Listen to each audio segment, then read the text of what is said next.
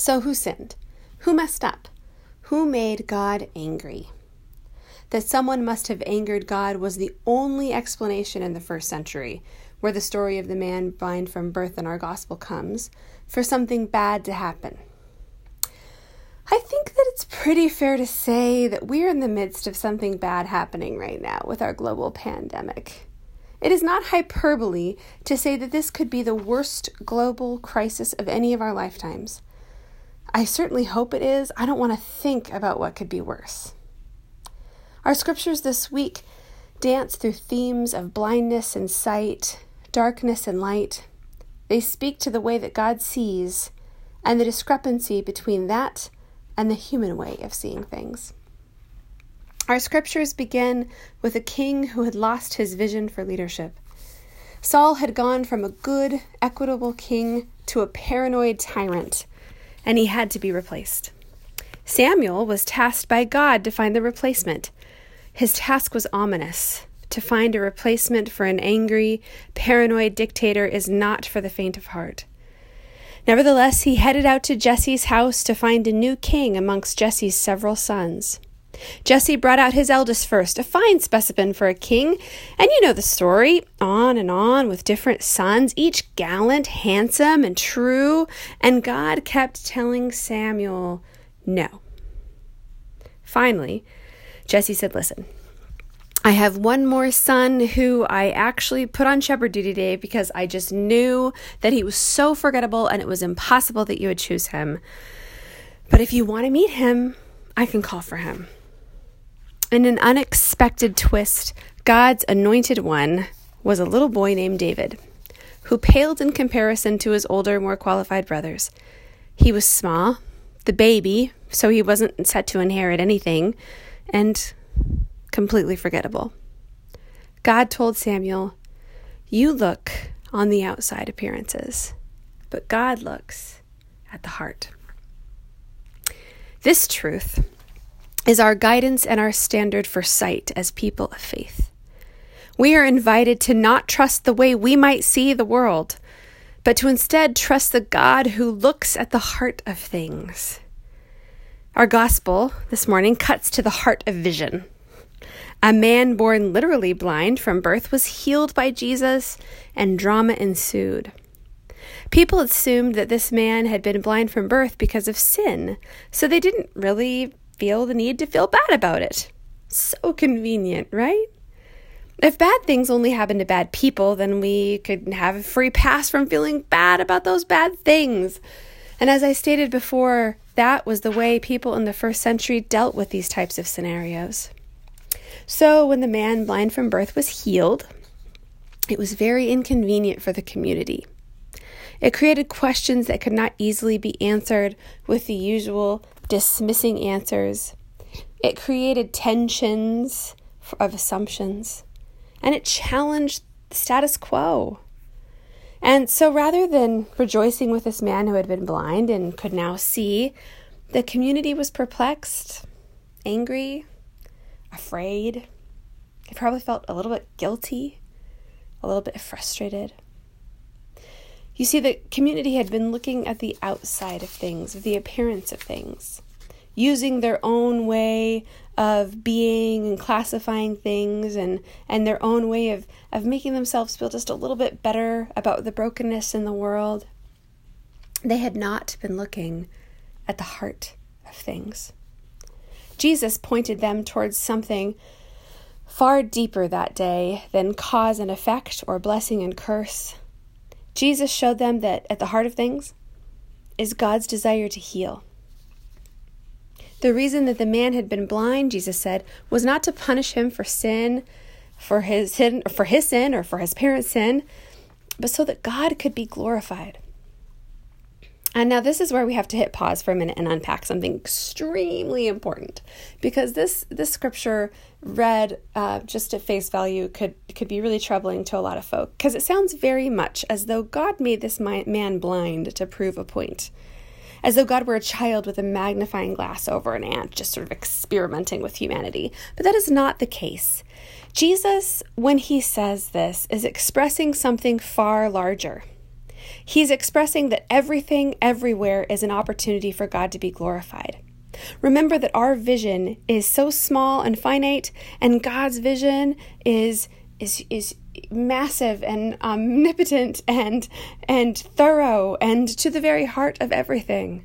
And so we like to read this story, for example, and make it true for just that one place and that one time.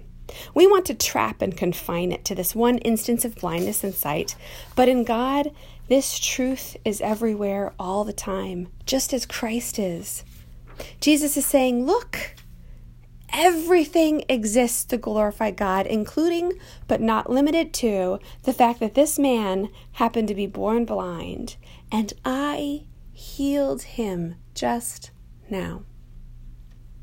Open your eyes. Look all the way to the heart of things, and you will miraculously see the glory of God. So, who sinned? Who messed up? Why is the whole world dealing with this pandemic?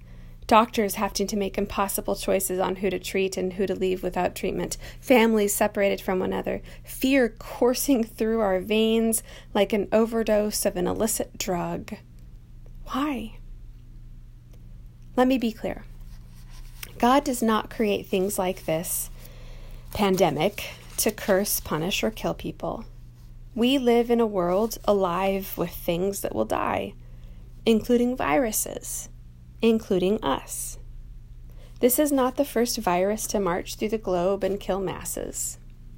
Terrible things like this are a part of living in the community with all of creation, all of us mortal.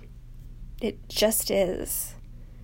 If we believe that God's vision is different from ours, however, we need to consider that somehow, some way, God will be glorified here too. This thing that terrifies us, that grieves us, that hurts us, somehow God might use to glorify God's self.